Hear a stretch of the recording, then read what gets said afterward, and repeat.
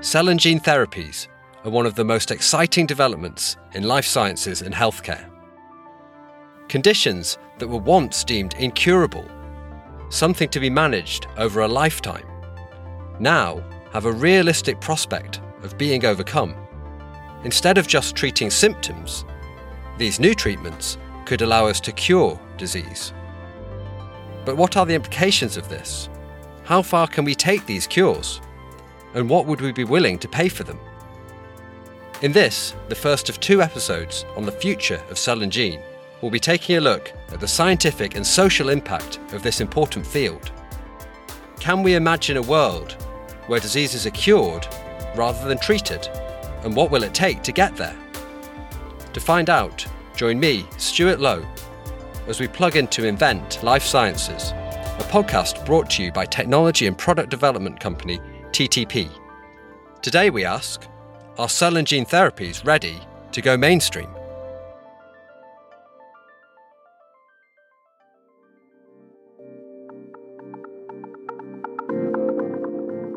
Cell and gene therapies have been with us for longer than you may think.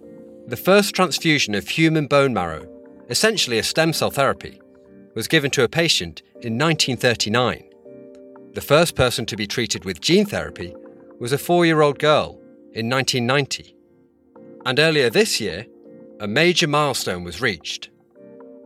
Emily Whitehead, a young girl who was treated with a CAR T-cell therapy for acute lymphoblastic leukemia, celebrated 10 years cancer-free, long enough for that therapy to be considered a cure.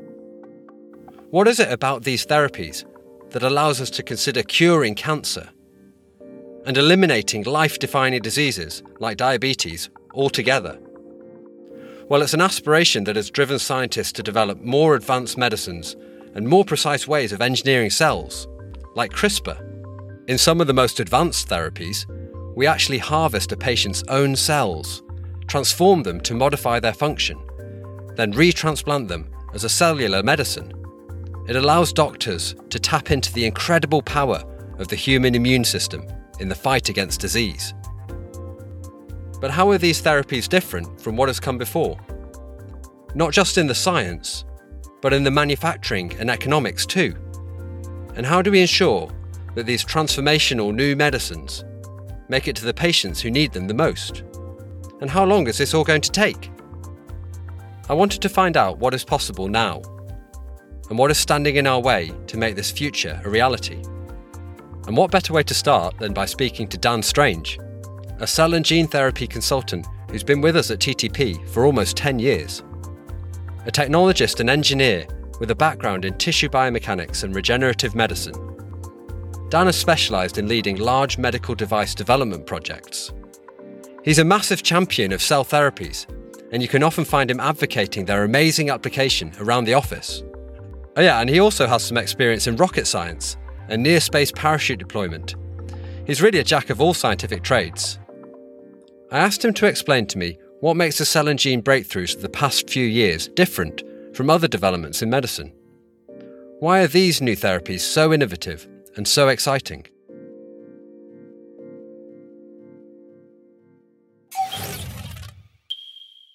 We hear a lot about medicine and how it's got the potential to transform lives. You know, doctors are healers. Are they curing disease? I mean, isn't curing disease what medicine does? Isn't that the whole point? I think if you think about some of the fundamental breakthroughs in medicine over the last 100 years, yes, curing has fundamentally been a part of that. Penicillin, antibiotics, curing bacterial infections, very, very familiar now with vaccines and what that can potentially do, and the advent of that. But the reality over the last, say, 50 years even has been different, where the vast majority of treatments that have been developed are often either treating symptoms or they're preventing exacerbations. So if you suffer from asthma, everyone's familiar with someone wandering around with an inhaler, but fundamentally they're not actually curing the disease themselves. That person will have asthma for the rest of their lives. And if it's not asthma, but COPD, which is a similar lung disease, that tends to have a fairly steady progression, which you might be able to prevent those exacerbations, but they typically get worse and worse and worse and worse. So if you look at the top 10 causes of death, and you think about what is causing death, both in developed and developing societies, particularly developed societies at the moment, it's things like heart disease and stroke. Fundamentally, you're not curing the problems that are leading to that heart disease in the first place. So there's this huge burden of healthcare, which is all about treatment of symptoms, prevention of exacerbations, but not cure. So the fundamental difference is that with the prevention of disease, or with the kind of management of disease, it's an ongoing thing and it's something that you have to do kind of many times, whereas the cure might be a one shot or maybe like a course of 3 or something like that. Yes, absolutely. It's the difference between needing to take medicine for the rest of your life versus having a treatment or procedure which means that you're healthy from now onwards.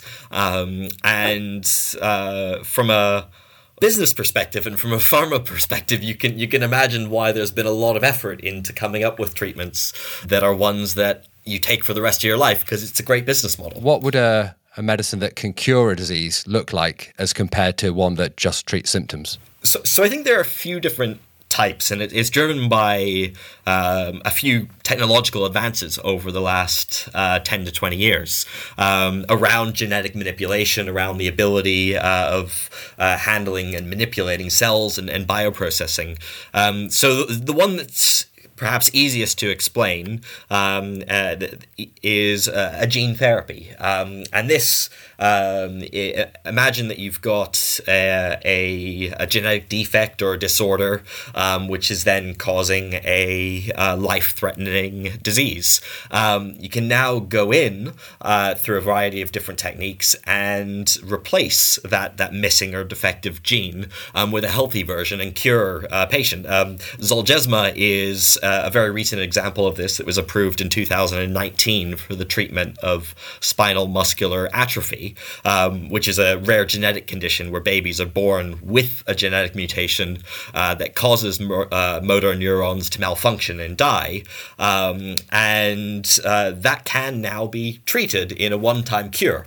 That one-time cure costs the NHS around 1.8 million euros, but there you go. If you think about it in terms of kind of years of life gained, that's quite good value. It's the difference between them living for a short number of years and often having, actually, whilst they're alive, there's often a progression of complications which becomes more and more challenging for everyone involved to have to deal with, versus living a healthy, normal life until just like absolutely anyone else. Thinking about this episode, do we want to cure all disease?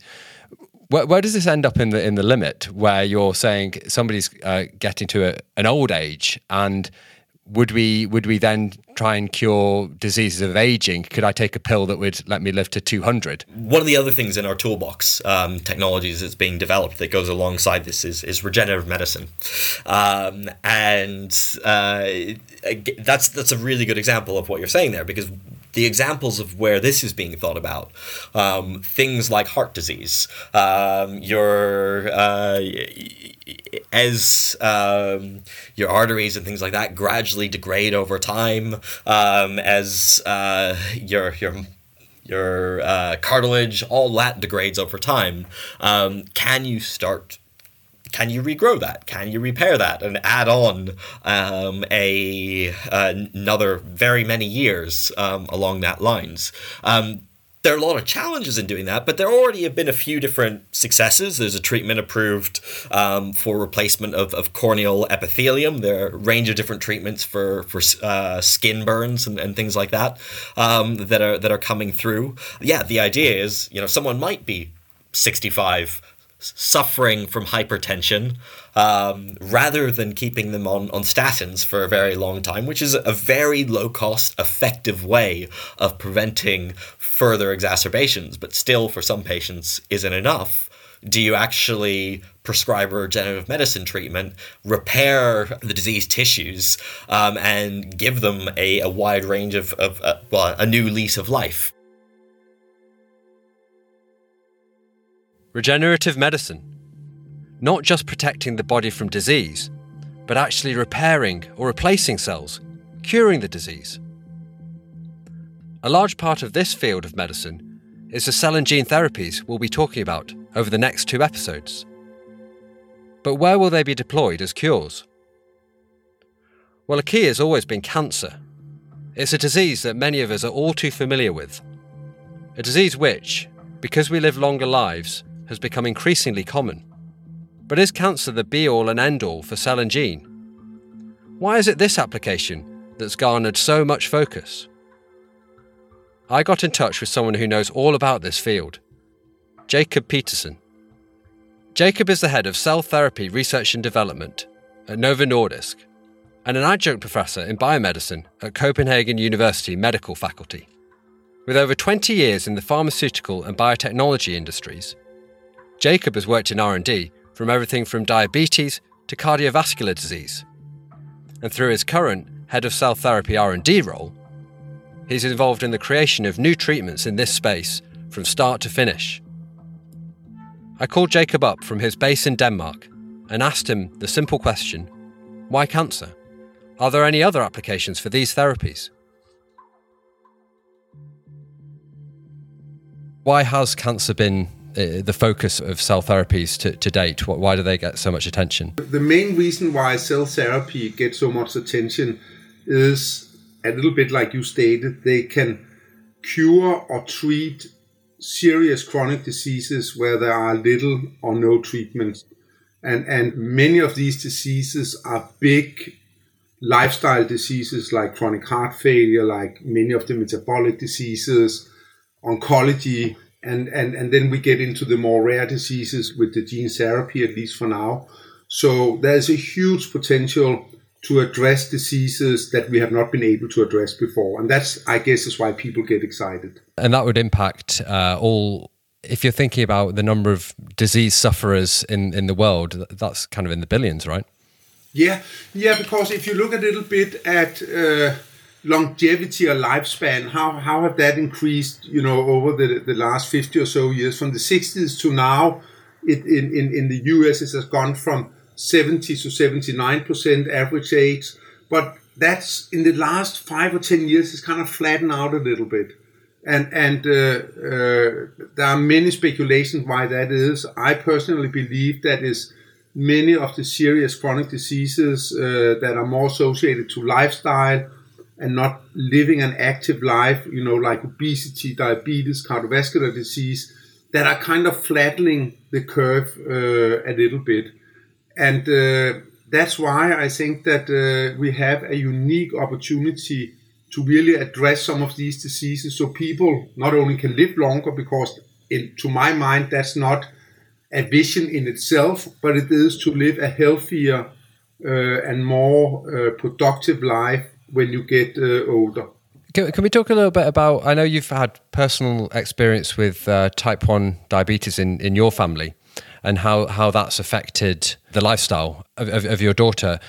Can you talk us through a little bit about kind of what effect that has, and how do you go about managing it today? Yeah, absolutely. So basically, I have a 9-year-old daughter that 5 years ago got type 1 diabetes. And I have been working with type 1 diabetes at Novo Nordisk for several decades. And, I knew all the patients, societies. I've even been a chairman of the board for the Danish ADRF chapter, which is the biggest interest organization in the world for type 1 diabetes. And I sort of kind of knew it all. I knew all the KOLs, I knew all the doctors, and I had deep insight into the disease myself. And then that Monday morning when I discovered after a summer where my daughter has been drinking and showing some unusual signs that all pointed to the fact that she was becoming a type 1 diabetes. When I did the diagnose on her, I just said, okay, how hard can it be? You inject insulin a few times a day and you measure blood glucose. But it was a life-changing experience. And type 1 diabetes, even though left untreated, is a deadly disease, you will die. And if you take too much, and it's not a lot, the dosing window is very narrow, you can also die. There are really good treatments, but it is a chronic disease that is 24/7. You cannot say, today I don't want to be a diabetic, because then you may not be there in the morning. Yeah. What does your dream look like in terms of how would we improve this situation? I think that we and others will continue to develop better insulins and better treatment modalities. But the ultimate treatment is, of course, a curative treatment where we take pluripotent stem cells and then turn them into insulin-producing beta cells that we then can give back to the patients so they don't need to take insulin or measure their blood glucose anymore. That's kind of the ultimate goal to get there. So it's a curative treatment. This is basically the difference between having insulin therapy over the course of a lifetime and having stem cell transplant. Is it a transplant? Do you term it that? Yeah. So it's a little bit like a heart transplant, right? If your heart is broken, then you can get a new heart. And for type 1 diabetics, it has been shown for decades that if you use cadaver donors and transplant them into diabetics, that you can basically, in some cases, cure them from their disease. The problem with cadaver donors and insulin-producing beta cells are they are extremely fragile. So the quality is very poor and the donor materials available is very, very low. So we can treat 0.something of the diabetics with that approach. So what we and others have tried to do is to say that we need an indefinite high-quality source of cells that are making insulin, which is what you are missing in type 1 diabetes. And we can do that from stem cells. So we can add different growth factors and make them produce insulin and become insulin-producing beta cells. You then take these cells and then you transplant them back into the human body. And you can take 3 approaches for doing that. One that has been shown to work, that is that you transplant the cells into the liver and then you give immunosuppression.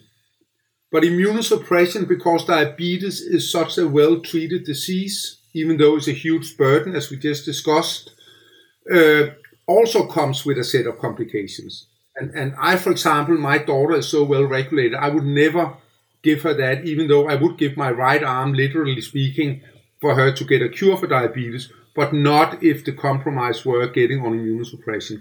For some patients, however, they are so poorly treated that equation is worth going after, where the benefits are bigger than the risk of immunosuppression. What we and others are then trying to do in order to get it out and get broad access to most of the patients is that you can put the cells into what we call a tea bag. It's a small device that looks like a tea bag, and you can put the cells in there so the immune system cannot recognize the cells and kill them. And that means that if we are successful with this, that you don't need any immunosuppression. The last way that we and others are also looking at is that you can actually, by genetic engineering, make the stem cells invisible for the immune system. So you basically remove a lot of the molecules on the surface of the cells that's responsible for your immune system killing off the cells. And such a cell line can be used in, for example, if you want to make cardiomyocytes to treat chronic heart failure or any disease, because basically if you engineer the cells so the immune system cannot see it, it can be used as a universal cells once you then differentiate it into either beta cells, dopaminergic neurons to treat Parkinson's, or cardiomyocytes to treat chronic heart failure. And that then means that you then have a cell type where you don't need encapsulation device, which is complicated, and you don't need immunosuppression. So that's the long-term goal, to go in that direction. I really felt moved by Jacob's personal investment here. It's proof of the extraordinary potential that cell and gene therapies have. This sort of therapy could bring life-changing solutions to disease sufferers of all kinds. But that's not to say that their application is not without challenge.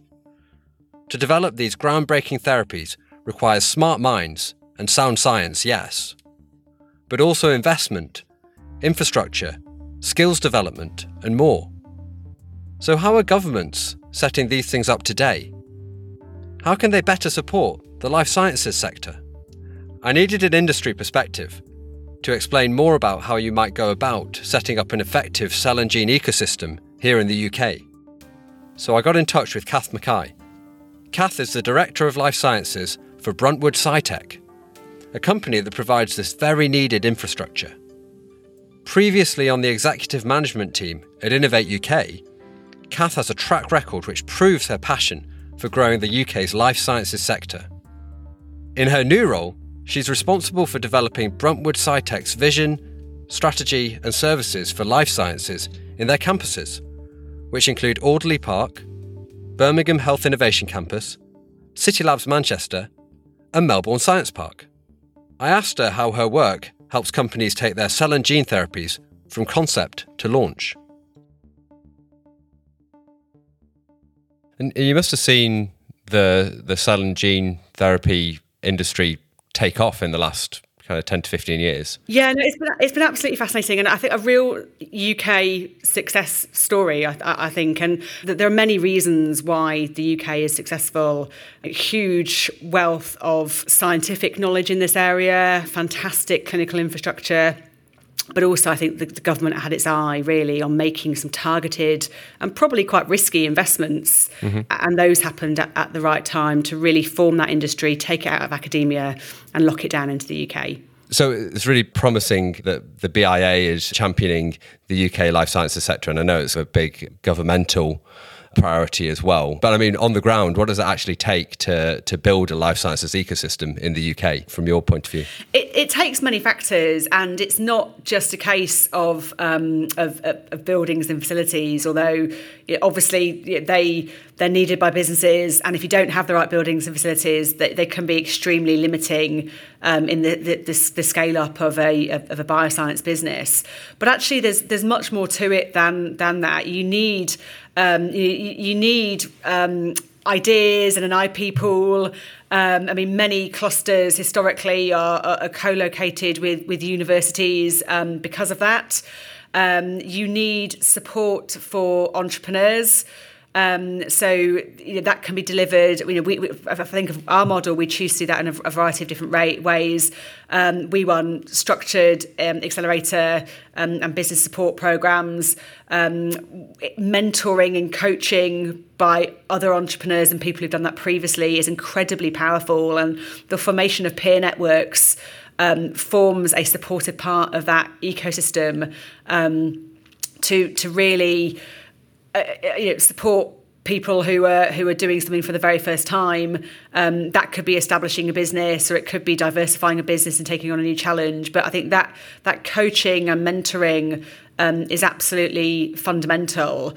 I think in terms of that ecosystem, you need people to want to work in those businesses, and you want people to want to be part of a community as well. So you need to think about how those businesses are going to attract in new talents, and how the ecosystem will lend itself to that. So there is something around finding out what the skills and talent needs are of a particular cluster, and working with universities, recruiters, businesses on addressing some of those challenges. And some of those can be short term, and making sites and clusters attractive to get people to join them, but some of it actually is incredibly long term. So it's working with education providers and other bodies to upskill people and encourage them to choose careers in life sciences, and that's obviously incredibly long term, but it's all part of the talent funnel.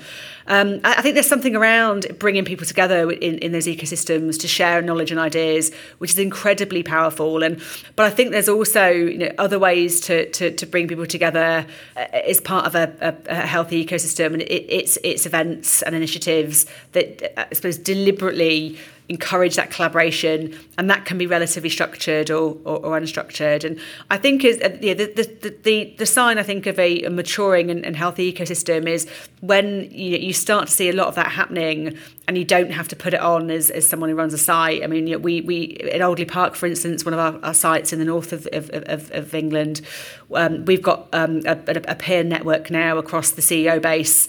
But actually, we've established, but stepped away from that actually, because those CEOs are forming a bit of a club and a network and discussing some of their shared challenges together.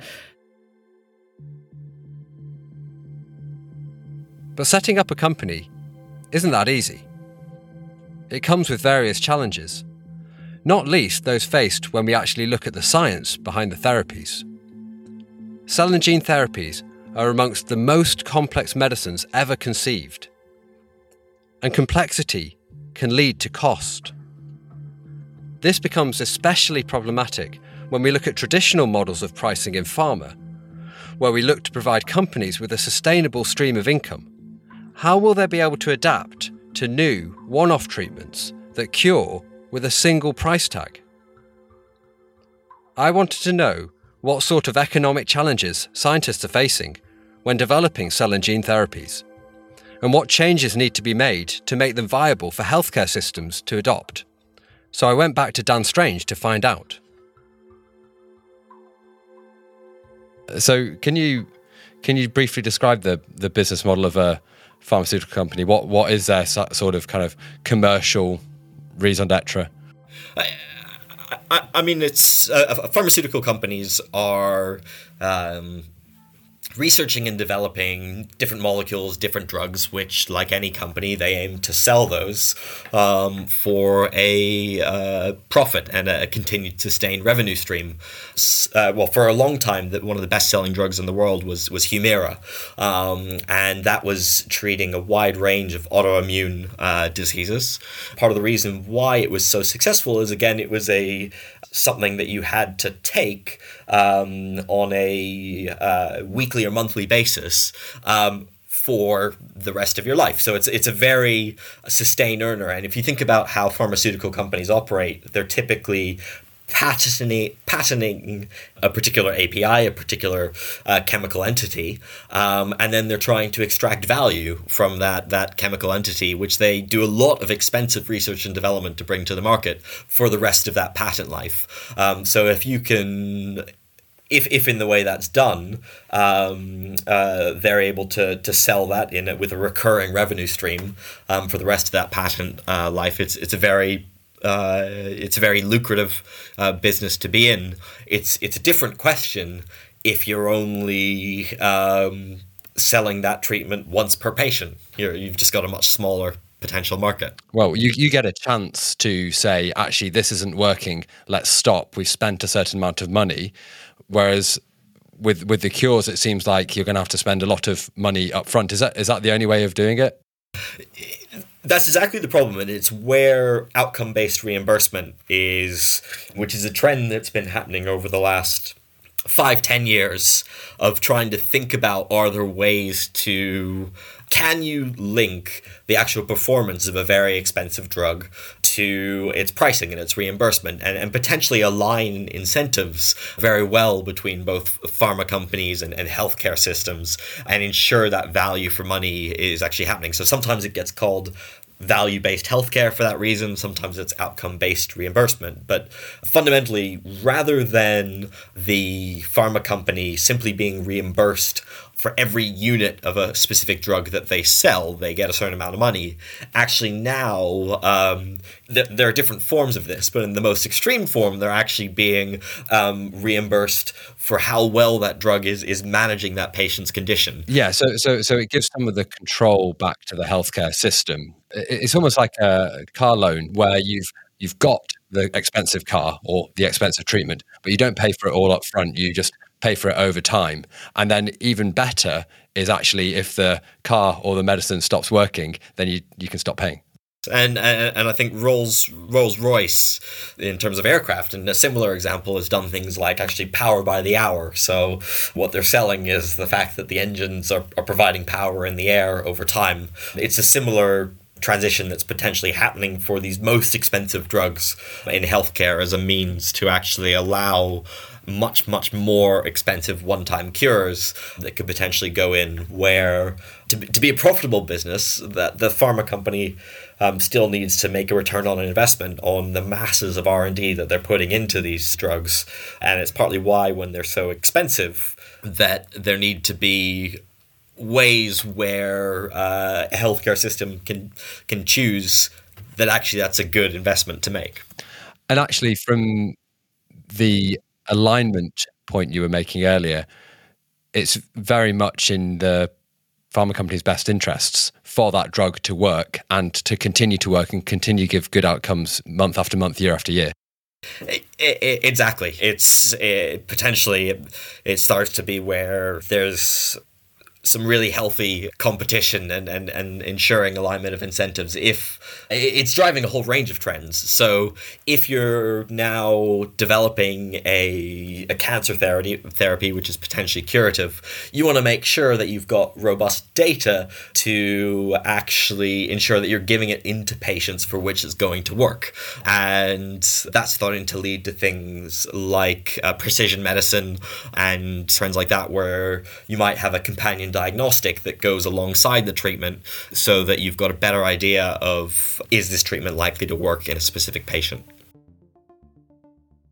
At least for now, these pricing issues seem like they could be hard to justify. But what does it mean financially to cure somebody? Is it worth it for a one-shot cell or gene therapy? It's a question which touches on ethics and morality, and it's one which people across the industry have been struggling with since the inception of the field.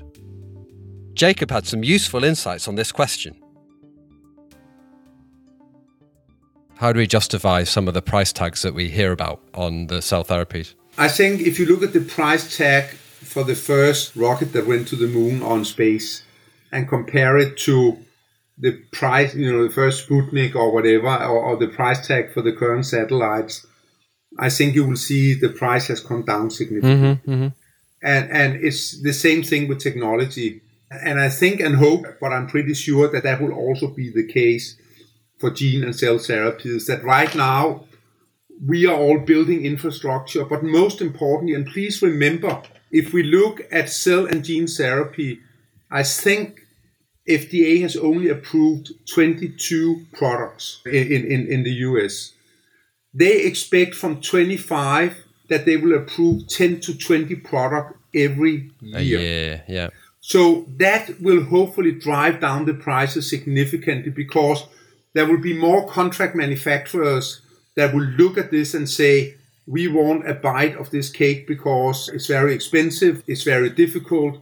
And as it becomes more and more a commodity, more and more people will enter in and prices will go down. Yeah, so the first one is very difficult, very expensive, but by the time you're doing the fifth one or the 10th one, then it's almost becoming more routine. Yeah, and hopefully the patients are going to benefit from that. How are those decisions made generally? So who's determining the benefit, and who are the stakeholders in the pricing? I mean, that depends on which region you are in the world. In the US, it's to a large degree the insurance companies, right, that are saying, is this, what kind of insurance do you have?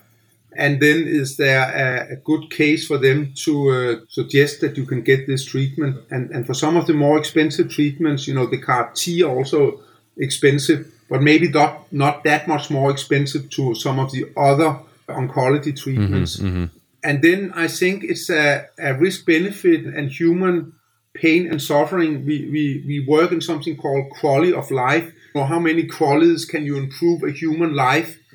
And of course, it has a price tag. It's a little bit like the COVID vaccines. It's really worth giving everybody compared to the pain and suffering you can prevent.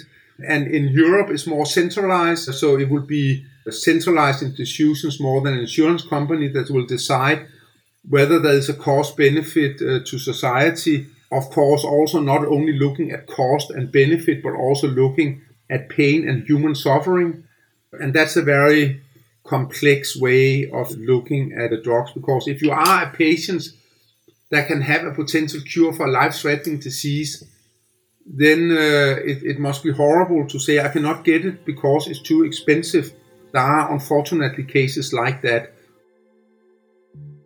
It does seem that costs and prices will come down over time, as they have done with other technologies. And as these medicines become cheaper and better, the rationale for using them will become even more apparent. The UK government in particular is leading the charge, pushing this investment with real purpose. And it's also something that Kath is looking to pursue with her work at Bruntwood.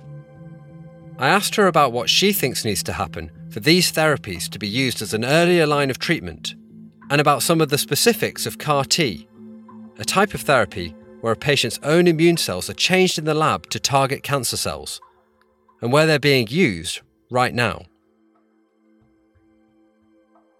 I'm just thinking about the cell therapy, something like CAR-T. Where is it actually being deployed in the health service at the moment? How do you get access to it? Sure. So there are some CAR-T therapies that are approved on the NHS, and they've been approved now for a couple of years. I think the reality is, though, they are approved for some very niche blood cancers. So they're not available or have been developed yet for all cancers. So they are deployed for childhood leukemia, for instance. So they are being used for very niche diseases, and also they are used when there is a cancer has come back, essentially, and there is no further treatment available. So I think it's fair to say that while they are in use, and they're in use in the UK, which is great, they show a phenomenal amount of promise, and will truly be transformational and are transforming people's lives. They aren't commonplace, and there is some work to do to apply this technology and similar technologies to other different types of cancer and diseases more broadly. So just to think about that point you were making about, it's almost like the last line of defence for some patients where they've really tried lots of other treatments. What does it look like if we are able to use it kind of earlier on in the treatment strategy? What would we need to do for that to become the case? I think that there's a couple of ways to answer this, I suppose. I suppose it's thinking around how do we get these niche treatments that show a lot of potential, and how do we make them commonplace? I think that there's definitely an economic discussion to be had there, and I think there needs to be improvements and scaling of the clinical infrastructure. So I mentioned previously the Advanced Therapy Treatment Centres. There are 3 of them across the UK, headquartered in Newcastle, Birmingham, Manchester, and that network needs to be further invested in and further expanded across the UK. I would say I think that it will become limiting. I think so that there's something around how those are delivered to people and having the correct infrastructure that needs to be rolled out. Is that desirable? Do you see a time where you would be able to do a cell therapy site at every hospital? I think there's always going to be hubs, I would say, across. Okay. But I think there needs to be more of them across the various regions, I would say. There's potential for expansion, but I think due to the specialist nature of what goes on, the deployment and the skills involved with that, I think it's very likely that there'll be hotspots in regions rather than in every town. These treatments aren't commonplace just yet.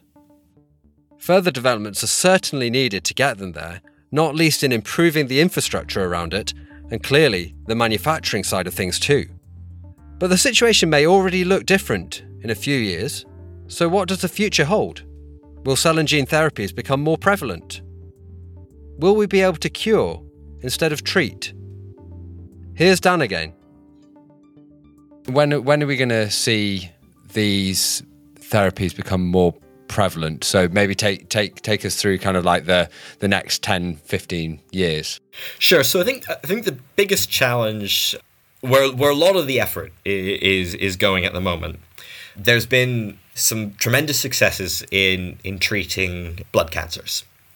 And the clinical data for that, which has led to the approval of those therapies and their use in things like leukemia, and has led to a lot of investment flooding into this sector. So there's a lot of potential promise there. The question is, can you translate those same results to treating solid tumors? So rather than blood cancers, things like breast cancer, things like lung cancer, grouping all of those solid tumors together, there's a huge potential to translate those same results that have been seen in blood cancer over to a wide range of different cancers and really impact a wide number of patients' lives. The challenge there is that there's still both the cost elements that I've mentioned, but also actually in terms of efficacy, it's not clear that the same results will translate quite as well over from a blood cancer to a solid tumor, because part of the reason why some solid tumors are so deadly is that they do a very good job already of excluding immune cells from the tumor. So in the way that these cell-based immunotherapies work, where you're using the immune system and reprogramming it to target those cancers, there's still work to do to prove that you can really use that to treat a solid tumor and get those cells into the tumor. But if that is achieved, then the cell therapy will become one of the main ways that you do use to treat a wide range of cancers. I think going beyond that, in terms of the next generations, is, again, some of the things like regenerative medicines, those will start to come through as we gain just more experience on what it takes to manipulate cells, to handle cells and use them as a therapy. And then the other one is in the gene therapies themselves, where I think we've seen their use in relatively rare patient populations where the genetic disorder is fairly black and white, and there's a very clear case for, if you can correct that genetic disorder, then that patient's life is transformed from one with a fairly short prognosis to a full healthy life. I asked Jacob the same thing. Where will Cell and Gene lead? What's coming around the corner next? Where do we go in the next kind of 5-10 years? Is there a more widespread adoption of cell therapies, gene therapies? And you said that the FDA thinks that it's going to be approving 10s and 20s of these types of therapies per year. So people, when they're talking about this development cycle for cell therapy, is approximately around 10 years. So you can say that the second generation treatments that we are looking at, that will be, for example, cells that are invisible to the immune system, where you have removed all the molecules on the cell that makes the immune system recognize the cell, so you don't need to give any immunosuppression. But it could also be more sophisticated manufacturing methods, where you, instead of adding expensive growth factors, which are normally protein and peptides that are expensive, you can genetically modify the cell to become the cell type you want.